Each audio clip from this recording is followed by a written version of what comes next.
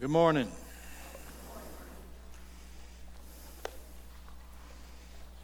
Beautiful music. Beautiful, beautiful. And very apropos to the moment. Because my first thing on my paper, not knowing what we were going to sing, was just how great is Jesus Christ. Just how great. Some of you know this, some of you don't know this. At this particular time in my life, I'm a funeral director. Yeah, that's a great response. Thank you. But part of my job is obviously to help families as they're coming in, legitimately caring for them at a time when they really need it. But one of the tinker toys, the details of what I do is we have to, if someone wants a cremation, the state of Ohio has this really long authorization that I need to take care of. And while I'm pulling that piece of paper out, I'm looking for the person who, by Ohio State's law words, I'm looking for the superior person. This is one time in a funeral arrangement where a sad circumstance typically brings a little bit of a grin. Because all of a sudden the daughter or son realizes, maybe for the first time in their lives, that they are superior. Or the husband or wife, that Susan and I have been married almost 40 years, and I make the decisions after I ask. But the whole idea behind all of that is that all of a sudden that husband or that wife realizes for the first time they're superior, and so it brings out just a little bit of a grin. And we're able to know then that the most important person is able to complete that transaction in what I do. And putting all of that aside, all I really want you to remember is the word superior, because the truth is we're talking about Jesus this morning. And I don't care what Ohio State law has to say. I care what this book has to say, and this book says that he is superior. It says it. I took a brief but quick review of the book of Hebrews, which is a book that just elevates the person of Jesus Christ over and over and over again. And I just put some of them down for your perusal if you're interested. I'm just going to go through them quickly. And I just thought because it's a song of praise to just briefly review a book sometimes. And for instance, Hebrews chapter 1 and verse 4 through 14 declares that Jesus is better than all the angels. I don't care how many little figurines and songs and pictures are out there about angels. Jesus is better. He is better. He is better. Chapter 7 verse 2, he is better than Abraham, the very foundational man of the scriptures. He is better than Abraham. In that same verse, he was given the title King of Righteousness, the King of Salem or Salem or Shalom, the King of Peace. We read in Isaiah, he's the Prince of Peace. Here in Hebrews, he is the King of Peace. In chapter 3, verse 3, he is better than Moses. As you look at Hebrews further, you see that Hebrews submits that the Old Covenant, the Old Testament, that part of your Bible over there, was God's holy word, and it is God's holy word. Very true. But it's only part of the story. And in being part of the story, it's only a temporary book, in the sense of which if you just hang with the Old Testament and never make it to the New, you discover that Old Testament is frustrating because it does not have the ability to eliminate sin.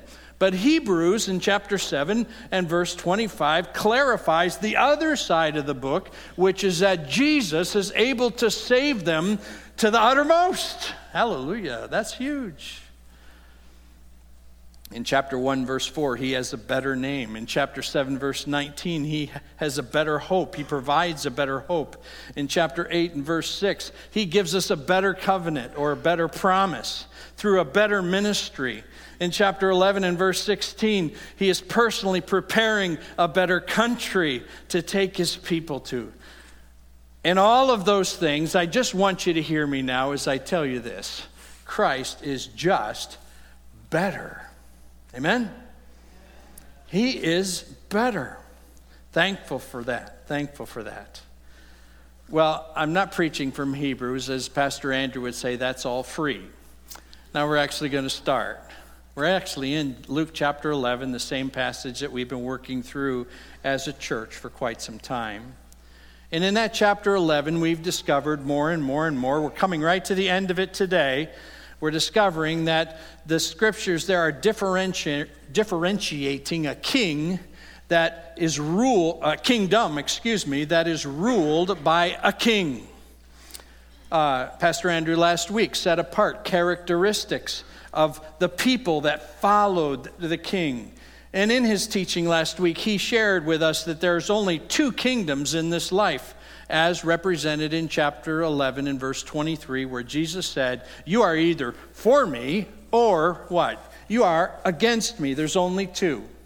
The Jewish people were trying to establish, and lest I say just the Jewish people, I just want you to know for millennia, religions have been duped into this middle ground and that they've tried to build a third kingdom in the midst of it all. Jesus said only two.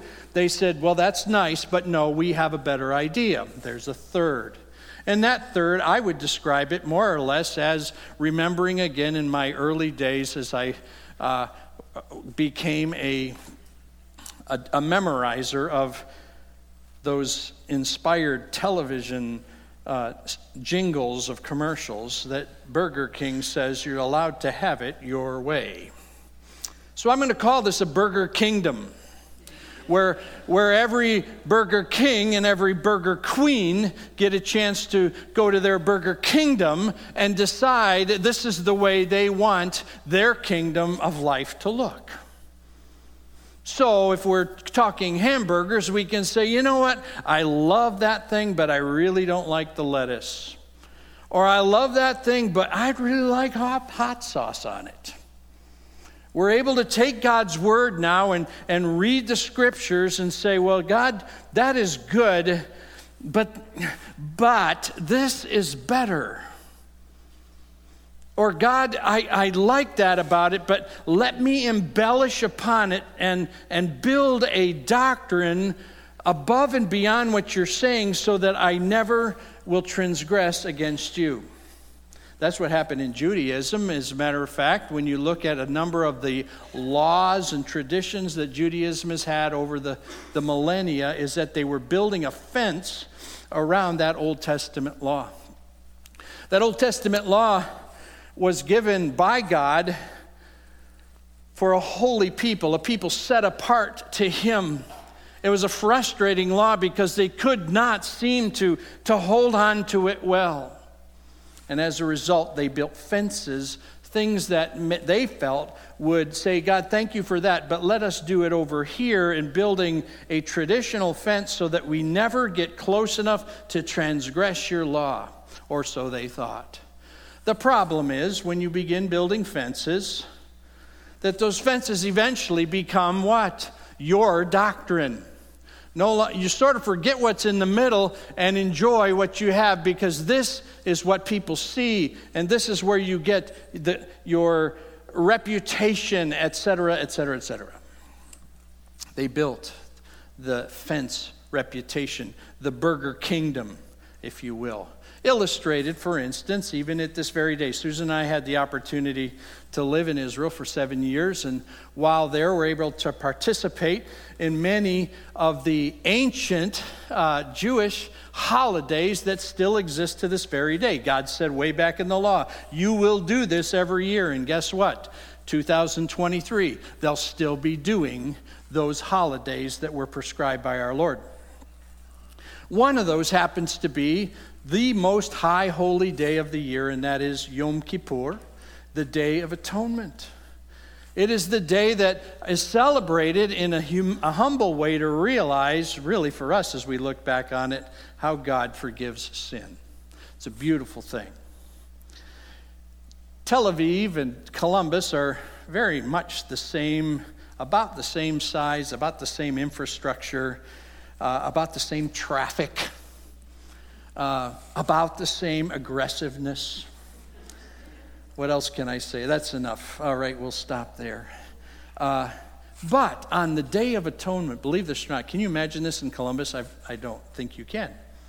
But in Tel Aviv, on the Day of Atonement, Yom Kippur, every year, you literally could take your lunch today, go out into the middle of the 8-lane highway, sit down and eat it. No cars. Everybody's at home. Nobody leaves. If they are watching television or listening to music, the volume is low. They don't visit. They don't call. They don't do anything. It is a day of quietness. Amazing how they do that. But then at the end of the day, there is one more prescription that they need to do. This is a tradition. This is one of those fences I was telling you about. It's called Ne'elah. Anybody ever seen Ne'elah in the scriptures? Guess not. No, it's a tradition. It's a fence. And Ne'elah is where we all go to the synagogue and we begin to pray. We begin to blow the shofar and we begin to pray. And we pray loud and we pray begging God that He please would take us for one more year, that His mercy would be upon us one more year. Because what the whole word of Ne'elah means the closing or the locking of the gates. And what they believe is that on the Day of Atonement, that gate is wide open. That is the gate of God's mercy that forgives sin for the year. And if you can get into that gate before it closes, you too have been forgiven and you're okay. And so at the very end of Yom Kippur, in unison, there they are, just pouring out their hearts. God, please, the gate is closing. The gate is closing, and please, I want to be in there. Let me in, see what I've done, be impressed of what I've done, forgive me of the things that I did do, and let me into your favor for that year. The really sad part about all that is the day after Yom Kippur, most people, they just go back to being who they normally are. That God really isn't all that important in their lives. That this Bible doesn't really pay that much attention. They don't pay attention to it. They just go back. And before you throw stones at the Jewish people, I don't know about you, but I've had troubles on Mondays sometimes after God has just spoken His word to me on a Sunday. The Spirit of God is just poured out to me His mercy and grace to just say, David, I want you to see this. I want you to change this. And I would say, yes, Lord, I understand that. And then Monday, boom, it's like gone. And I've fallen into some of my poor habits. You been there? I have. It is, like I said, an issue that has plagued for millennia, so many religious people, the burger kingdom. Have it your way. This is just a very long illustration of where we're heading this morning. As we open up Luke chapter 11 and finish it today, we're looking from verse 37 right on to the end. And it really is that time where the Lord has been sharing this whole, not really idea, but reality of the kingdom where He is king. And by the end of this chapter, you almost hear Him say, although I don't see it in this text, but you hear Him say, if you have ears to hear, listen, listen, listen, and people are not. And so now He is responding, if you will, to the audacity of saying, God, you're good, but I really want my have it your way kingdom. And that's the way we look at it today. It's in a possible moment of hospitality as it begins in verse 37. While Jesus was speaking, it says, a Pharisee asked Him to dine with him. So He went in and reclined at table. I don't know the motive behind this particular Pharisee, Was he curious still of Jesus? He just heard him teaching. He'd seen the miracles. What was it that kept him? Why would you want him in your home? Honestly, there was a respect that was rolling along within the Pharisees of Jesus. I mean, they couldn't punch a lot of holes in what he had said, other than the fact that he called himself the Messiah. That was a problem. But I don't know if you knew this, but the Pharisees believed, much like you and I believe here in this particular church. If you come here and you have become a member, you have had to read a doctrinal statement and agree to that, and you'll discover that the Pharisees and our doctrinal statement do have a lot of similarities. They agreed with the inspiration of Scripture, that it came from God. They agreed that it was the authority, that we ought to live by it. They agreed with supernatural things like heaven and hell. They believed in a devil. They believed in the Lord God. They believed in eternal life. They believed in the resurrection. Sounds familiar, doesn't it? We all agree with that. Sometimes we say, oh, those Pharisees. Well, be careful. You need to say it's all those Baptists all at the same time, because in some ways we are connected. We both have that sincere desire to know those things. Well, what happened? I'll tell you what happened. They got sidetracked by fences. They got sidetracked by fences. And those fences were the things that caused them to nail your Savior and mine to the cross. Here we have this wonderful invitation. And can you imagine it? Can you imagine? Can you imagine? I don't know if I can, but I invite Jesus to come to my house. And he says, okay. And the knock or the ding-dong comes to the door. That's not Jesus. You're not ding-dong. That's the wrong way to say that. But anyway, he pushes the doorbell. He comes in and he sits down.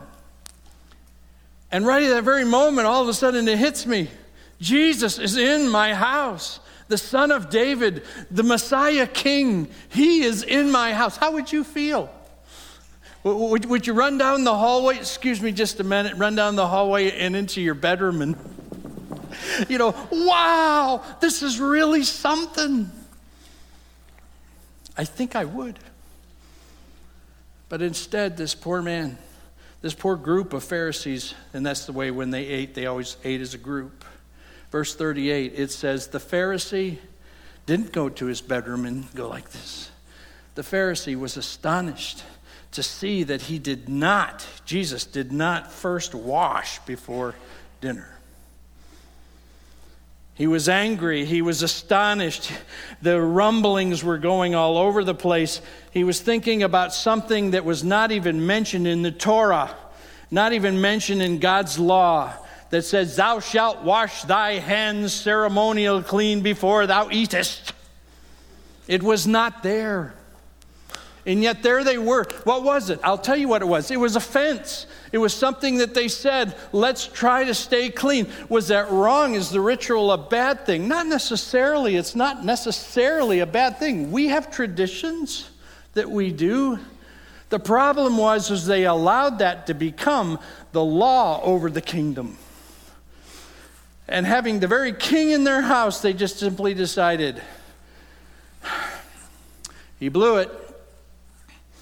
He blew it. Well, it's at this point that as you finish the rest of this chapter, you watch as the Lord Jesus, his heart, the limit had been reached. If you will, the cliff of his human patience was over. The audacity of these people to just simply belittle him and criticize his teaching and call him some pretty bad names. He who was the king. Jesus had to say something. So in the heart of the better king, the time to respond had come. And for the next 11 verses, there's going to be 6 woes that he shares. Let me tell you something about a woe. Woes are not rebukes. And he is not pointing a finger at you and say, whoa. It is really, the whole idea is, it's a response of deep, horrific grief. Literally, it is how horrible it will be for you. That word, woe. How horrible it will be for you. Interesting, in the Greek, it's on the screen. Uva. And I went and I looked it up because this kind of blew my mind, because living in Israel and being around enough Jewish friends for much of my life, this little phrase happens quite a bit. Oy vey. And when you hear oy vey, do you frown or do you smile? It's a comedy word, isn't it? It is the whole idea we've come to something, oy vey. And they have brought it to that point. And I want you to catch this just for a second. Again, this is one of those Pastor Andrew freebies. But the idea behind it is, here is a word of serious, how horrible and horrific this situation is that I'm going to explain to you. But we, in our burger kingdom, have turned that idea, slang-wise, in a lie, to comedy. What is meant for sadness and great horror is now comedy. We have it today, even in our English language. Would you please forgive me ahead of time, but sometimes people say, God damn. Please, I don't appreciate that. But the reality is, it often comes to this idea of almost a comedy. But it's horrific, isn't it? It's horrific. Oh. And so I want you to catch that, because when Jesus is saying, woe, he's not necessarily angry with them in the sense of rebuke. He is sad, and his heart is just bursting at the seams of what they're doing. Let's just walk down them quickly. There's 3 and 3. It's broken in 2 threes. The first goes to Pharisees, the second to the experts, if you will. And if I could just quick say what those are. The Pharisees, or another word for Pharisees is separatist.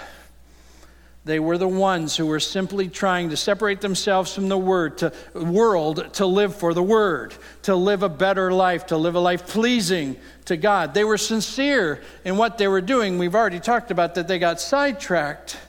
But the truth of the matter is, they, if you will, were that group of Jewish people who's almost like, out of all Christians, there's Baptists. Well, out of all Jews, there was the Pharisees. There they were.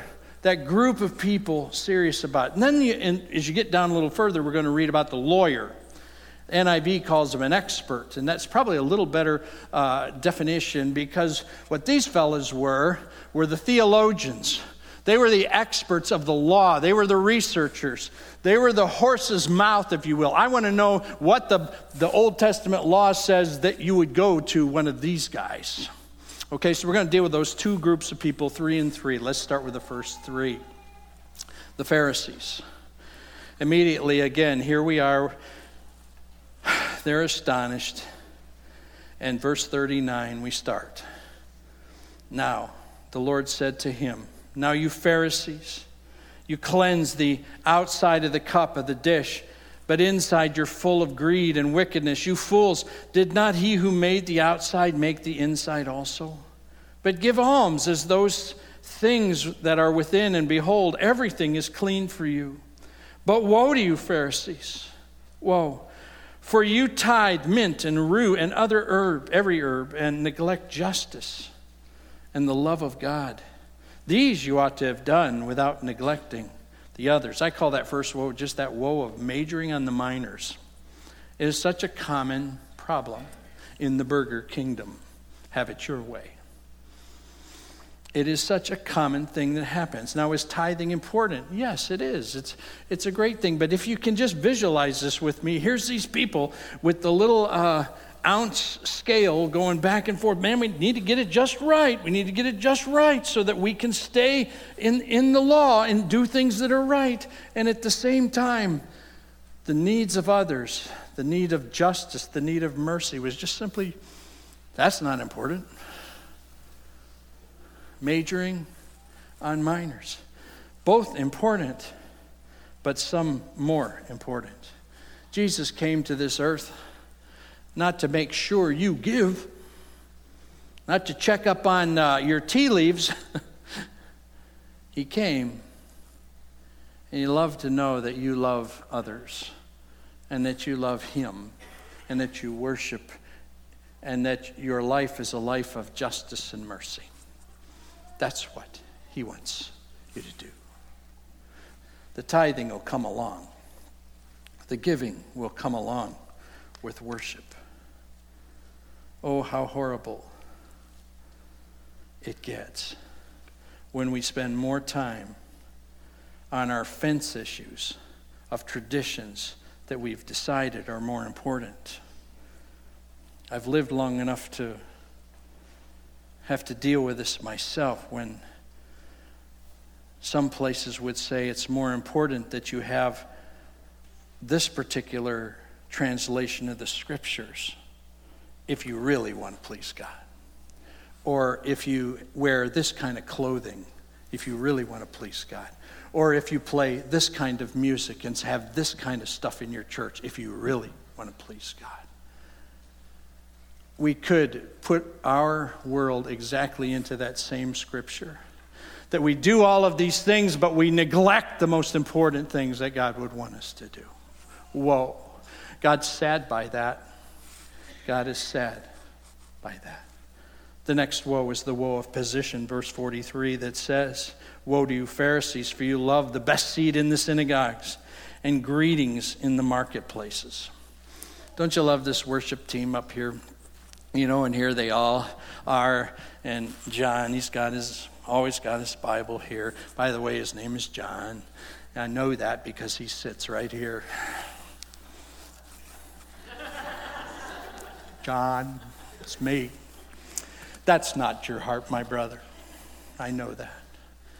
But that whole idea, just getting people to see you and know who you are. Oh, yeah. Oh, man, they are amazing.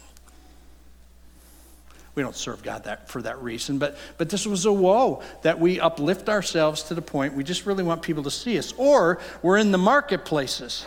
Now, this is really ironic if you think about it. If you are going to be one of these worshipers underneath the law. For they have, again, built these fences. Now, the marketplace was a place where you could turn yourself unclean ceremonially really fast. After all, there are a bunch of Gentiles hanging out in the marketplace. And after all, there was unclean food there.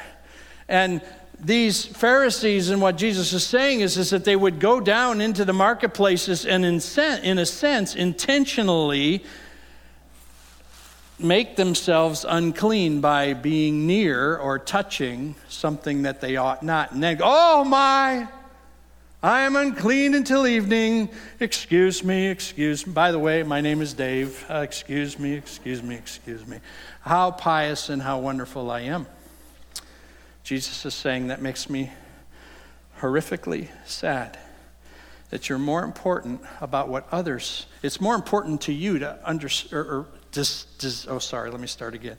It is more important to you of what others think than what God thinks. As long as enough of you here today say, Dave, great job, I will go home a happy man.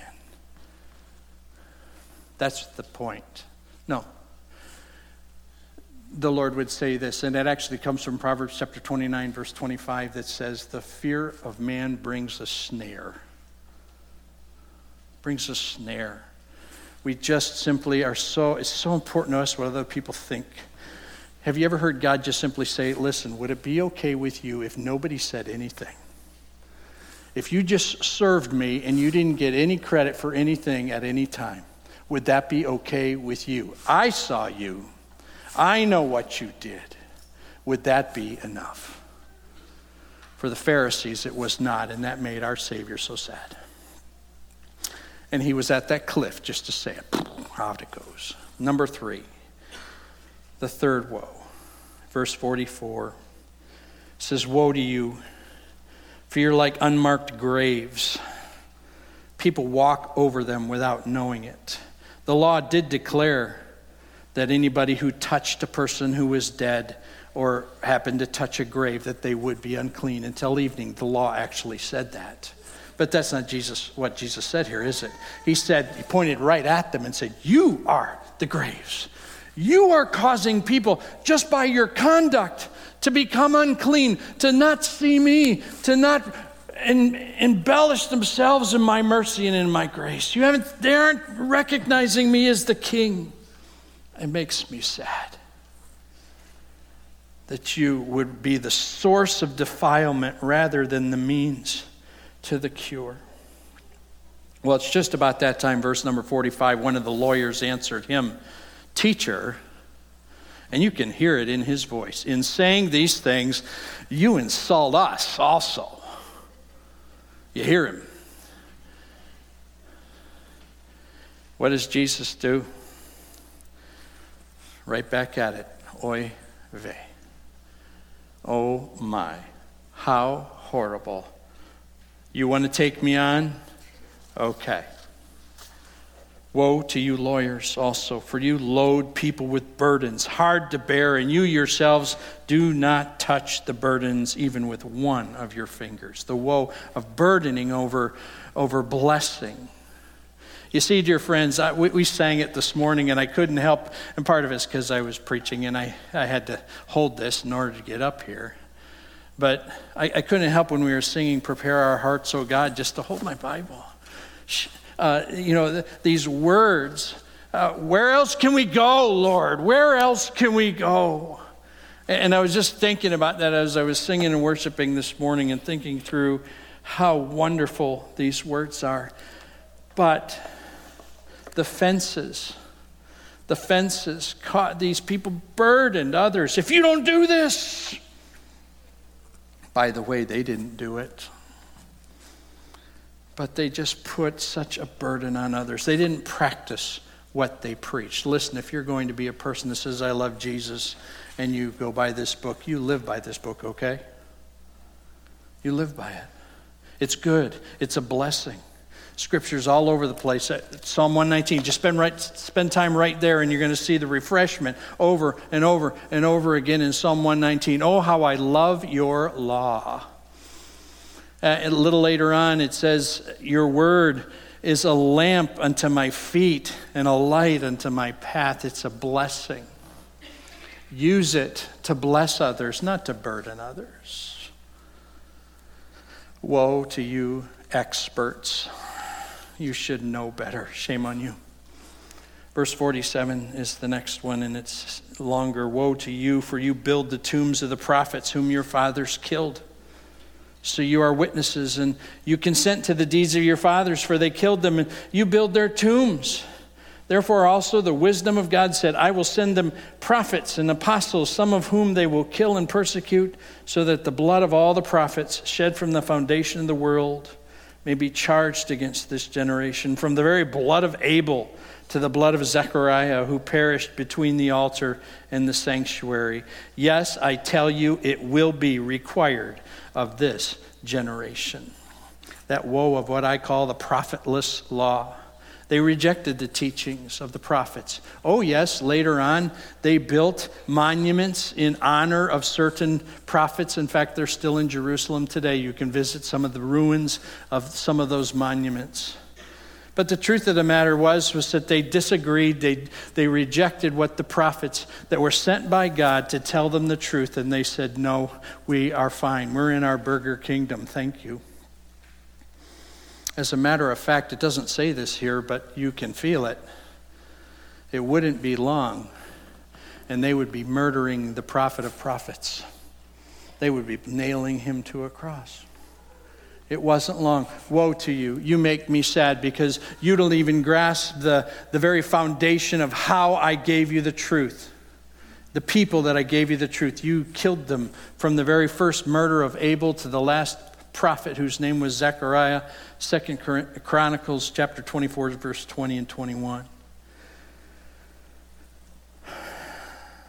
And the last one, if you will, verse 52. Woe to you, lawyers, you experts.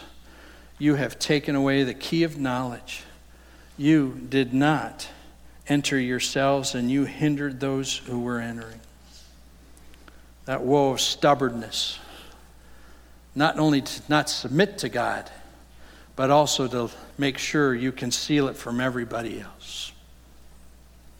Wow. Saying things like, you can't study on your own. You can't understand this without me.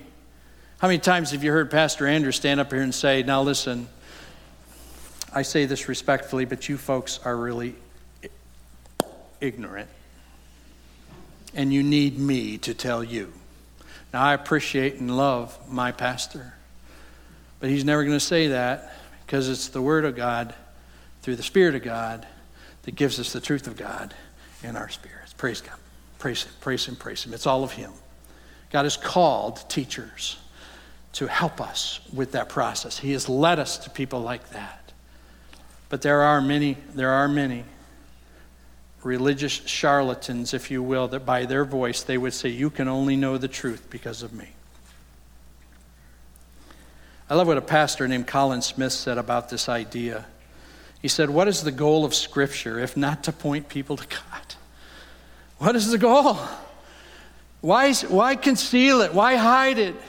Why take it away? Just point people. Be a light, and so on. Well, I'm almost finished with the text. But I have to tell you that I stepped back a little bit from this text and I looked at it one more time. And I said, I realized that this is, again, they're not rebukes. They're not like the epistles maybe of Paul, that he would be giving us all this list and we would say, wow, I need to grasp those things because I need to grow in Christ. And if the Lord uses that by application, that's fine. But these are woes. These are sad moments. I just looked back and all of a sudden, all I could see was the passion of Jesus poured out on this last passage of Scripture that we've just gone through. Would you let me just share it with you? And I would love for you, if anything, today. It's really, we don't primarily need more ammunition against the hypocrites. We need greater worship. We need greater pursuit of the better Christ, the King of Kings, the Lord of Lords. We need to grasp His heart and give Him glory, as we talked about earlier. Or we can try to ride the edge of religiosity and evaluate whether we're going to submit. That's not His kingdom. So listen, as we worship the better Christ, who first of all was passionate for truth. Didn't you catch that when we went through these woes? Didn't you feel the fact that He loves the truth and that the truth is what sets us free? He prayed to His Father in John 17, God, take these, your people, and sanctify them, set them apart, because your word is truth. He let Paul write to Timothy. Oh, I love this passage of Scripture, 2 Timothy 3:16, that says, all Scripture is given by inspiration. God breathed it. And it's profitable for doctrine, for reproof, for correction, for instruction in righteousness, that the man of God may be complete, fully furnished for every single good work. It's the Word that's going to make that happen. Jesus was passionate for that truth to come forward. And I just saw it in his heart and in his life, even in sadness. I've got a lot of favorite authors. I could name them off to you. But when it all comes right down to it, if I decide to share with you my truth according to my authors, what would it value? That's why we sit here and we say, this is what the Bible says. It's what God said.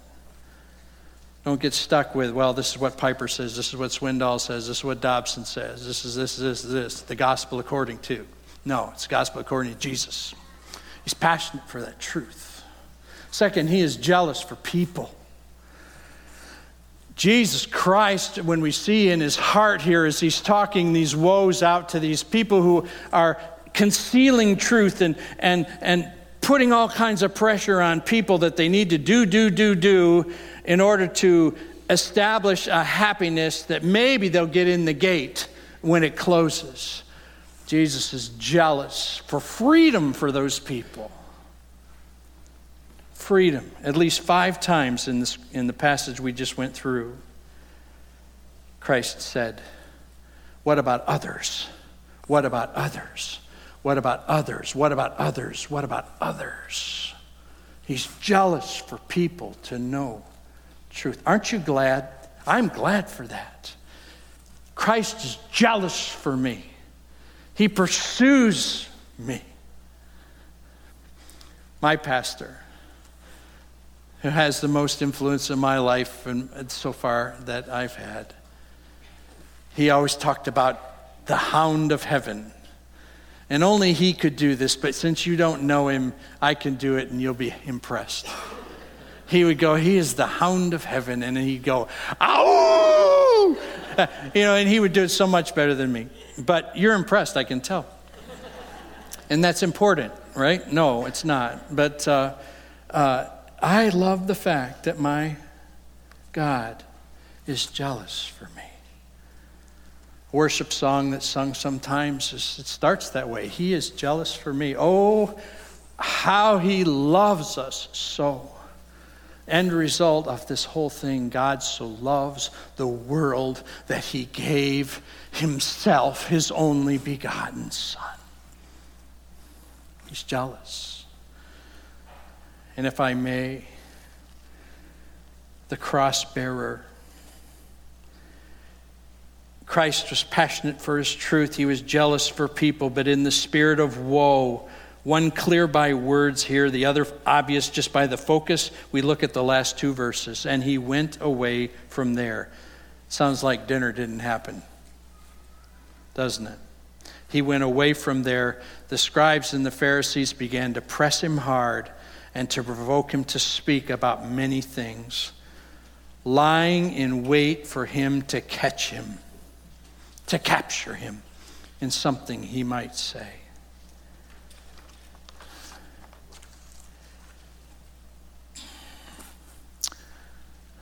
You'd think if the Messiah was sad, you would be repentant. But instead, they were rejecting him. You'd think that they would want to be a friend, but instead they were an opponent. You'd think they'd want to bow, but instead they just grew and grew and grew in self-reliance to the point that if we just jump forward 7 chapters to Luke 18, verse 10 through 14, it'll be on the screen. Luke chapter 18. 2 men went up into the temple to pray, one a Pharisee, the other a tax collector. And the Pharisee, standing by himself, can you see it after we've talked today? Prayed thus, God, I thank you that I am not like other men, extortioners, unjust, adulterers, or even like this tax collector. I fast twice a week. I give tithes of all that I get. Wow. The tax collector, on the other hand, standing afar off, would not even lift his eyes to heaven, but beat his breast and said, God, be merciful to me, sinners. They didn't get it. And they aren't going to get it. And we know the end of the story. In fact, the end of the story is, as we're talking here, is not the end of the story because he rose. But the truth is that for these poor people, they never got it. And so the gospel of the cross was on the horizon. Luke chapter 11. As we close that chapter, you look, and that's where we're going. Christ is going to pay for all of these fence sins and everything else that we have done since the beginning of time. That was the heart of the king. The heart of the king in the midst of a sinful generation, whether it be the Bible generation or our generation, the heart of the king is that he is still passionate for truth. He's still jealous for people. And he is now the risen cross bearer for you and for me. Can I just encourage you who sit in this room today? We're getting to know many of you as we've just started coming to Maranatha, but many of you are here passionate and wanting to know truth. You're serious about why you're here. Can I just encourage you to worship him? Get to know this God that is passionate for you, but also transfix it into others. Let them know about this Christ.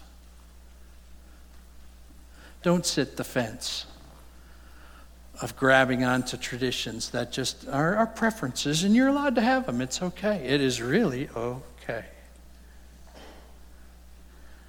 But let's let the truth be the truth.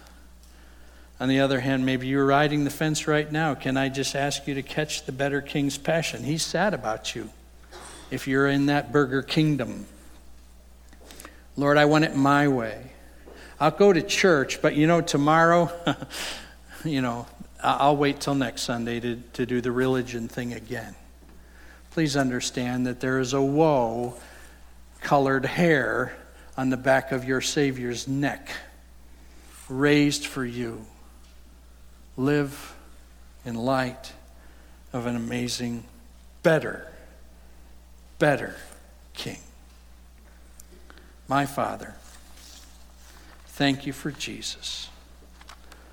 Lord, this passage is a crazy passage. It's so demonstrative of the foolishness and weakness of our pursuit of truth all by ourselves, or even somewhat related to you, when in reality, you want all of us. You want our whole heart. You want to save our whole soul. You don't want it to be about anything but you.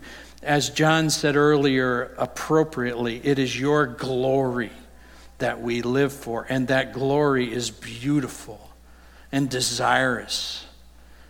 And there is a peace and a joy that comes from glorifying you. You lead us to that. Father, help us, because we truly are bombarded with sort of wanting to play the Burger Kingdom, what I want type of life. And we need to just be growing and growing and growing. Thank you for the fellowship of the day.